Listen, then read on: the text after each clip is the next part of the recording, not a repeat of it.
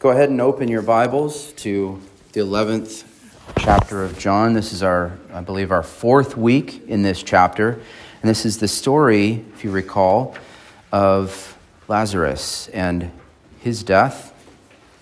And last week we looked at his resurrection with the called out of the grave by the voice of Jesus, the voice of life. And we're going to finish the chapter today, but we're not quite done with this story because there's a little bit more that happens in chapter 12 as a result of Jesus raising this man from the dead. So we're going to start in verse 45 of chapter 11, and I'll read through verse 57. Read along with me. Many of the Jews, therefore, who had come with Mary and seen what Jesus did, believed in him.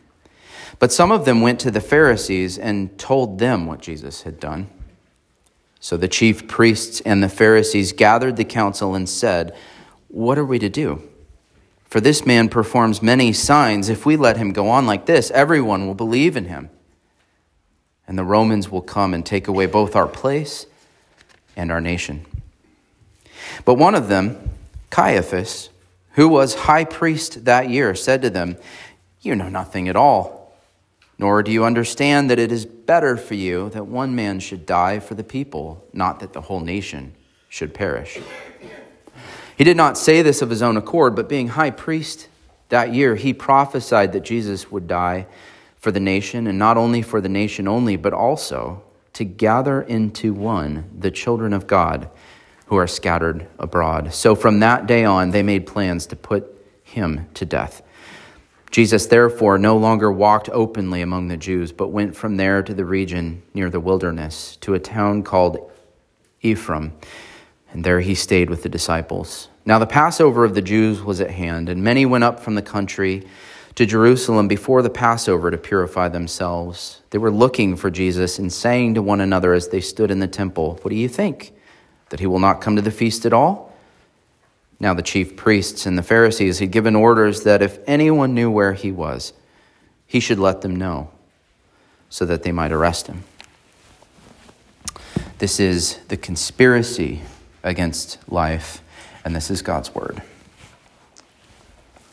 All right. One of my favorite things about John as a writer is how much irony he uses. He loves irony, and irony is fun. It's not always easy to understand or easy to see, but when we encounter it, it's definitely one of the most persuasive and meaningful ways of communicating. And his gospel is shot through with irony. And I'm going to try to do justice to the irony in this passage because the way that he tells his eyewitness story, especially this part of it, is just full. It's full of irony. It's very ironic. And people are always thinking that they understand Jesus and what's happening and understand themselves and their nation and their situation and where they are in history. But there's always so much more happening than they realize. And that is the source of irony, that looking in from the outside, we can see more than they did in the moment. And that's what creates that spark, that meaning there. And we're going to look at what I believe is probably the climax of the irony in the Gospel of John, right here, specifically in this high priestly prophecy. It's very curious because it sounds like the gospel, but we know something's wrong, and we'll see what that is. It's very ironic. So, right off the bat, we find that Jesus has done something that's incredibly polarizing. Everything that Jesus did had this effect. It was polarizing. It says, many of the Jews, therefore, in verse 45, who had come with Mary and seen what he did, believed in him. But some of them went to the Pharisees and told them what Jesus had done. So we see both a movement of faith toward Jesus, the many, and we see a movement of unbelief back towards Jerusalem, which are the some who go back to the Pharisees and report on Jesus. And I think it's fascinating that the same event, the raising of Lazarus, could have such profound joy for Mary and Martha and their community, and yet at the same time yield such sharp enmity, right? Isn't that interesting? It's like the plot thickens, and there are some who would rather stir up trouble than stay in Bethany and share in the joy of this family that's been made whole. It's really awful when you think about what they were turning their backs on to go and stir up, right? And so these are people who carry the news back to the religious elite in Jerusalem. And what's very interesting is the phrasing there in verse 45. It says that some of them went to the Pharisees and told them what Jesus had done. Isn't that the same thing as preaching the gospel? That's kind of interesting, right? You would think that if they went back with the news of what Jesus had done, what effect would it have? Well, we see the effect that it has. And so what I suggest to you is that there is a difference. There is actually a difference between preaching the gospel and sensationalizing Jesus, which is what they're doing here. There's a bunch of proverbs about this that can kind of help us understand what's going on. For example, Proverbs 16:28, a dishonest man spreads strife, and a whisperer separates close friends. Proverbs 26:17, whoever meddles in a quarrel not his own is like one who takes a passing dog by the ears. Proverbs 29:22, a man of wrath stirs up strife, and one given to anger causes much transgression. And you can contrast all of those with Proverbs 25:25. It says, like cold water to a thirsty soul, so is good news from a far country. So one is, when you come and tell people what Jesus has done, that is preaching the gospel. But if you report on Jesus, if you sensationalize Jesus, it will not have the same effect. You will be stirring up strife. And I want to say one more word, too, about these people who seem to be tattling on Jesus. And that is just that the facts are wasted on those who don't want to believe. So this has come up quite a few times already in the Gospel of John, and I'll just touch on it briefly. The some here were people who plainly really saw a dead man walk out of his tomb. Let that sink in. They really saw it with everyone else. They had seen what everyone else saw. So how can we explain the difference between their reaction and the reaction of the many who believed? So here's the truth. There's not enough evidence in the world to convince somebody who's already made up their mind to deny Jesus. And this is for us too. This is for the skeptics in our day. There's a lot of people out there who like to say, if God would just prove it to me, then I believe. You ever heard that one? If he would just convince me. But they're fooling themselves. They're not open to the facts at all. And the proof is right here. It's right in the book. And there's so much that's historically indisputable. So much more that makes perfect sense to our hearts if we'll just listen. Yet you always have people standing around saying, I'm not convinced. And that is the type of hard heart that sees a man being raised from the dead as just the next move in a chess match between Jesus and Jerusalem, which is how they seem to interpret this thing. It's astounding. I mean, if you saw a man raised from the dead, you wouldn't be thinking, oh, the guys in Jerusalem need to hear about this. You would stay, wouldn't you? You would stay with the one who did that. You would want to get to know him. You would want to stay near him. So the next thing that we see here is the reaction to this news by those men who already hate Jesus.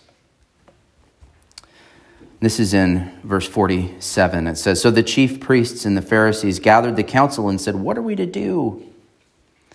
We'll look a little bit more closely at their concerns there. But it's really interesting, the wording in the Greek here. It says literally the chief priests and the Pharisees synagogued the Sanhedrin. So synagogue is it's a gathering. They called together, they gathered the Sanhedrin. What was the Sanhedrin? So in case you don't know or need a refresher, the Sanhedrin originally were the 70 men that Moses gathered to help him lead the people of Israel. Do you remember that? Sanhedrin 70. In this day, it was a council of the most powerful men in Israel. It served as a sort of like, we have 3 branches of government in the United States. It was all 3 of those: judicial, legislative, executive, had all of this authority over the Jewish people. And at this time, importantly, it was firmly under Roman oversight. So the Romans decided who would be the high priest.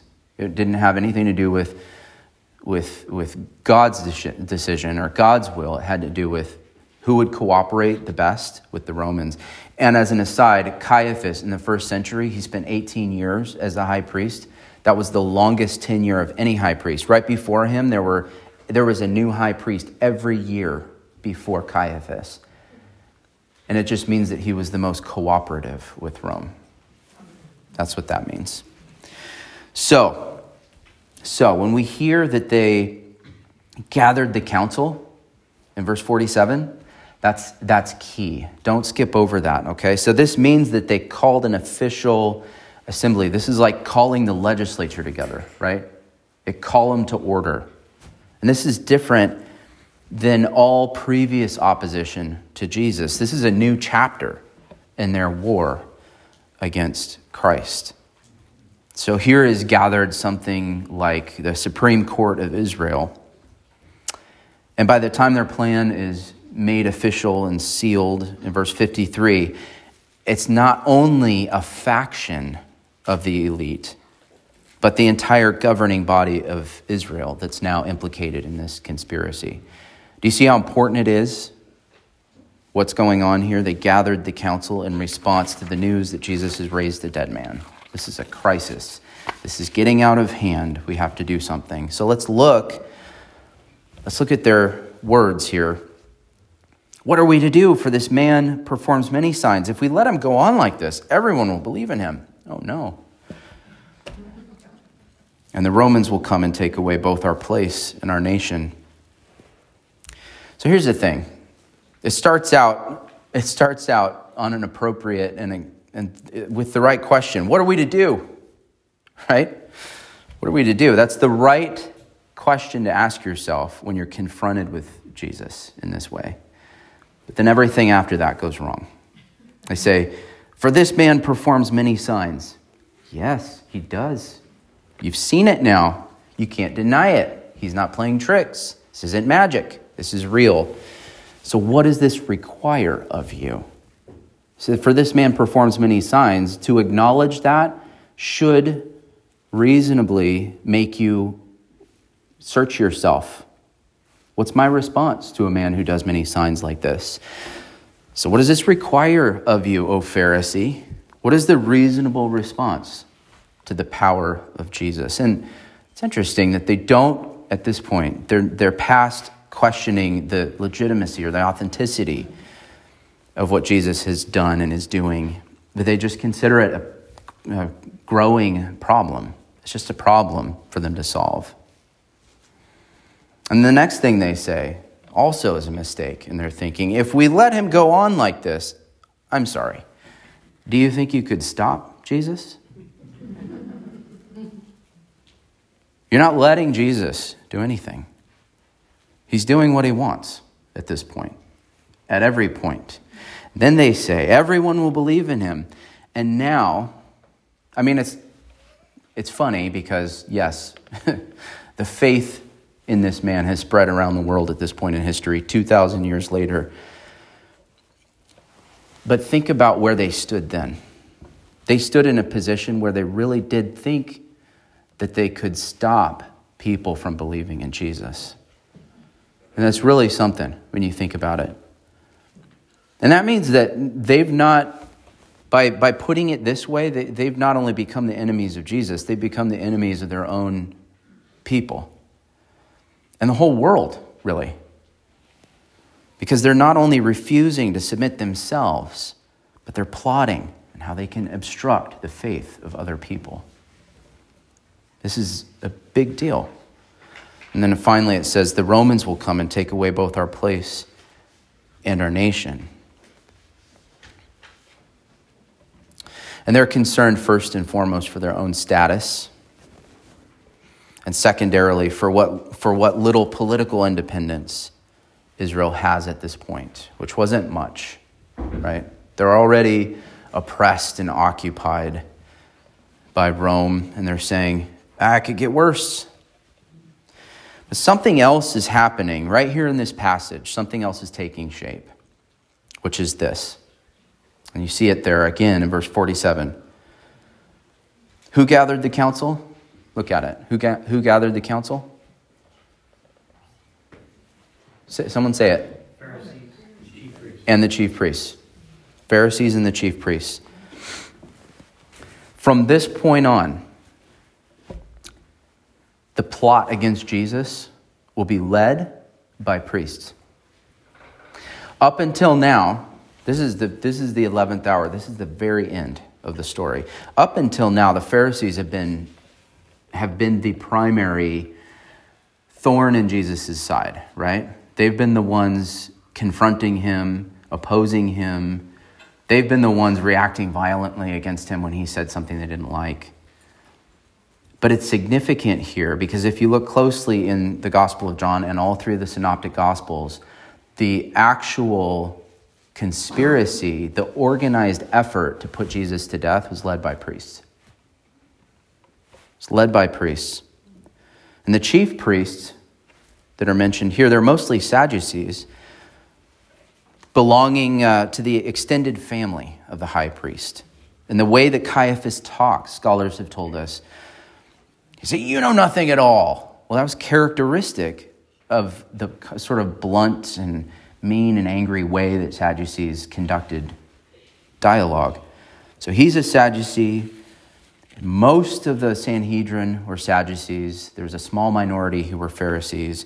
But from this point on, it will be priests moving against Jesus. And this brings up another interesting piece of context, because you can't really talk about the priesthood without talking about the temple. So let me give you a brief overview of the history of the temple and why that's so important in everything that's happening here between Jesus and this religious elite. This is on your sermon notes as well on the second side. There's bullet points if you want to remember the dates and the outline. But very quickly, you should know that when they say the Romans will come and take away both our place and our nation, that word place in verse 48, it can refer in Jewish literature to the Lord, God himself, their relationship with God, basically. It can also refer to the promised land, the whole land, the country. It could refer more specifically to Jerusalem, and it can very, very specifically refer to the temple. So you can see how the temple is the heart of Jerusalem, and Jerusalem's the heart of the promised land. So at the very center of Jewish identity is the temple. And these men are priests, and so everything they think about revolves around the temple. And here's the history of the temple. It's been almost exactly 1,000 years at this point, by the way, since the first temple was built. We're about 32 or 33 years AD. And the original temple was built by Solomon in 957 BC, almost 1,000 years earlier. The temple lasted about 350 years, that first temple, until the Babylonians looted it and destroyed it around the year 600 BC. That should be very familiar. We know that story. That's when the Jews went into exile. They were sent back, though, by a Persian king, Cyrus, and they were allowed to rebuild their temple and their city walls, and that's what the books of Ezra and Nehemiah are about in the Old Testament. And the second temple, the so-called second temple, it was finished in 515 BC. It was a fairly modest structure. I mean, these people were not nearly as wealthy or well-resourced as Solomon, so it was pretty modest, but it seems to have been blessed by God, and it was certainly used for several centuries by faithful Israelites who had come back from exile in Babylon. But the ark was never returned. Okay, so in 167 BC, We talked a couple weeks ago about this man, Antiochus Epiphanes, who was a Syrian king. He looted and desecrated the second temple. And then the temple was restored. That's the story of the Maccabees. And then for about 30 years before the birth of Christ, King Herod overhauled the second temple into something that's just magnificent and glorious. This complex that was beautiful and impressive and they took pride in. So at this point, they felt like they had been restored to some amount of pride in their temple. It mattered to them. They were worshiping there again. Do you see? So the struggle for Israel to keep its temple, you might say, it's a drama that's been playing out for 1,000 years, back and forth.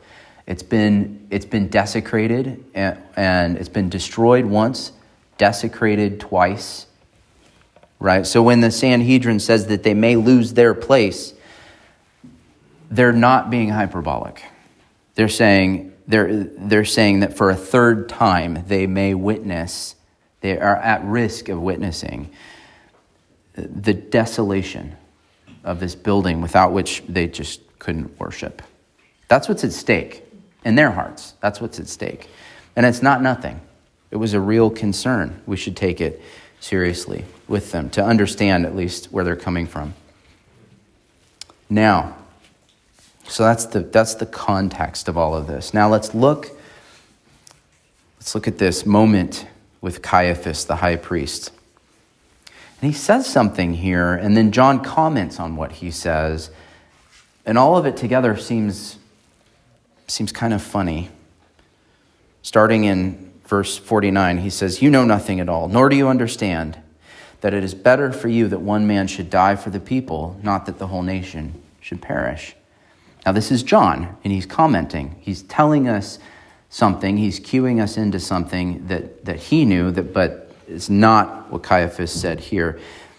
In verse 51, John writes that he did not say this of his own accord, but being high priest that year, he prophesied that Jesus would die for the nation. And not only for the nation, but to gather into one the children of God who are scattered abroad. So what's happening here? Is this a legitimate prophecy? Isn't this man evil? Could he legitimately prophesy something like that? Yeah, I think so. And that's what we're going to look at as we move towards the end here. So first of all, when he says, "Nor do you understand that it's better for you that one man should die for the people, not that the whole nation should perish." Anytime you hear the phrase, that one dies for many, you should think of the Day of Atonement. These guys are priests, right? The Day of Atonement was the one day every year when the sins of all of Israel, millions of people, were transferred to one animal whose blood was then shed to make atonement. That was the Day of Atonement, one for many. And then on the Day of Atonement, there was the ritual of the scapegoat. Does anyone remember that? Scapegoat. It's interesting that the word scapegoat in English still means a person who is blamed for the wrongdoings, mistakes, or faults of others, especially for reasons of expediency. And the word that's translated better in verse 50, he says it is better for you that one man should die for the people. It could also be translated expedient. So we're talking about a scapegoat.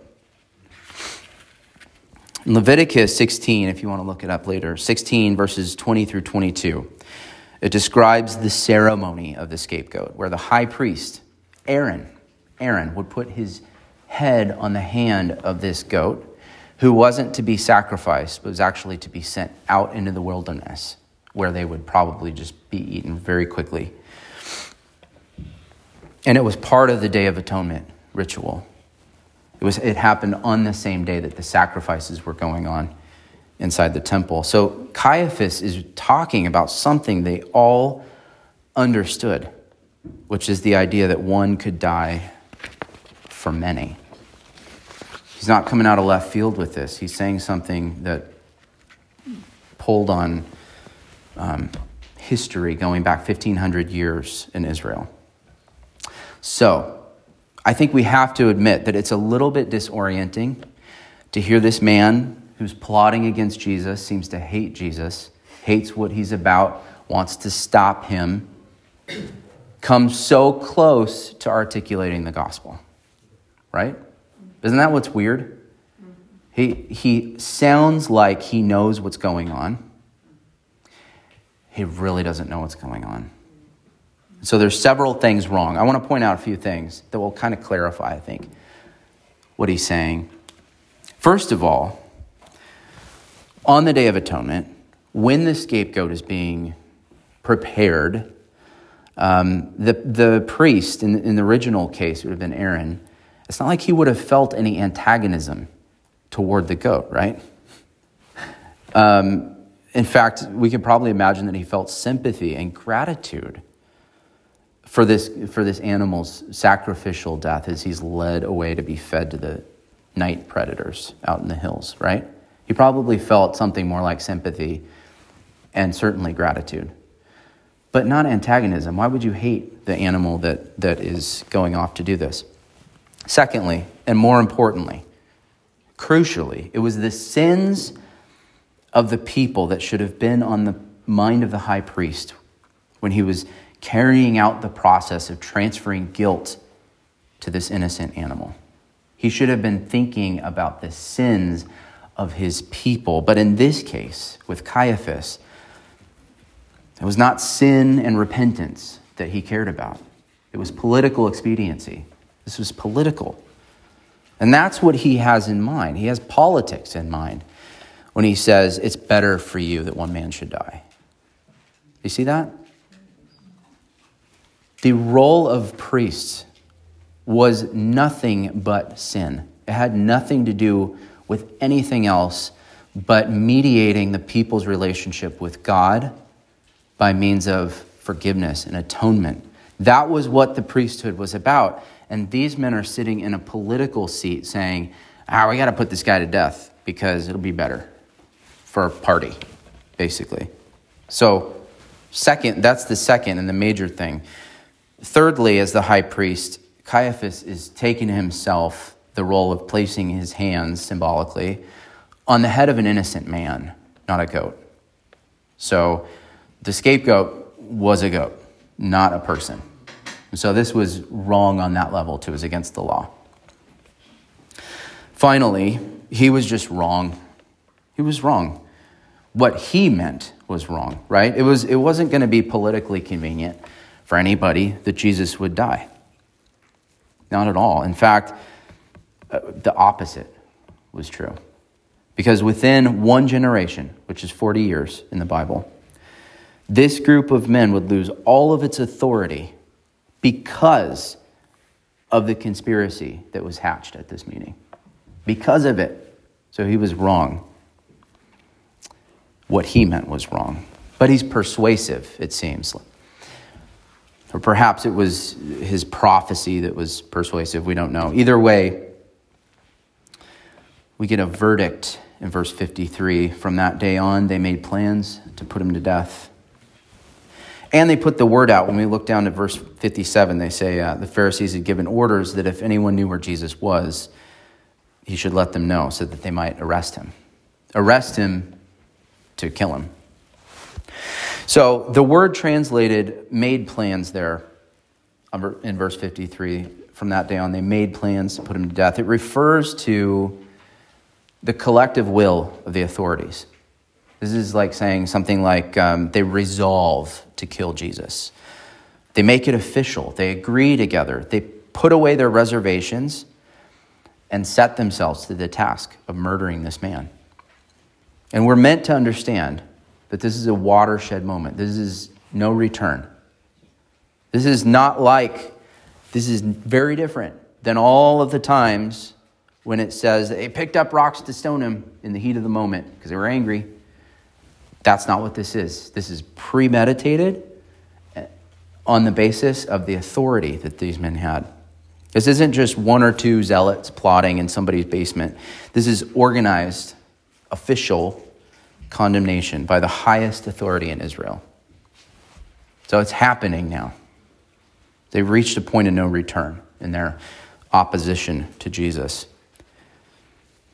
And it's also very ironic to me that Jesus had just done something unheard of in the history of mankind's long struggle against death, which began with the fall in the garden, right?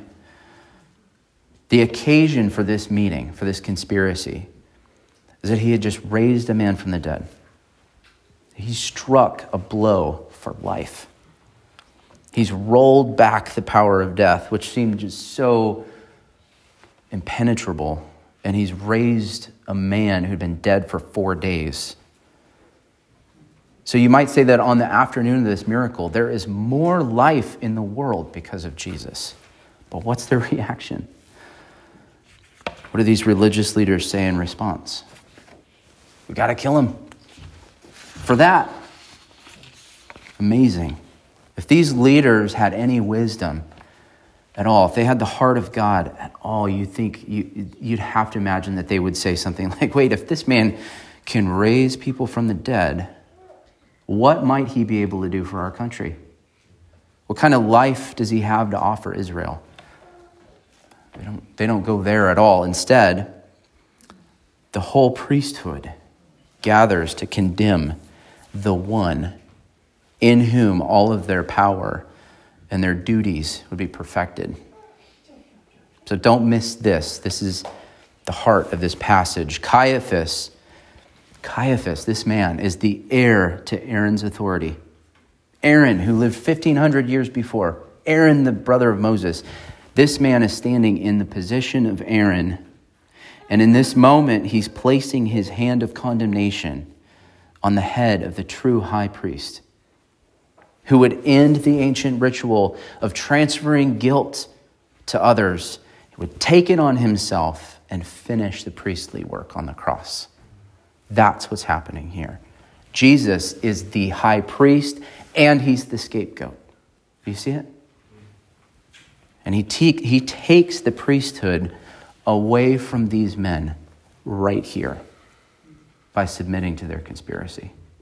And there's nothing more ironic that's ever happened than that. So when Caiaphas says, it is better for you that one man should die for the people, follow me here. He's right, but what he thinks he means is wrong. And what God is doing through him in this moment is perfect. It's perfect. It's exactly what he always knew he was going to do. It's like an irony wrapped in an irony. That's why I love it so much.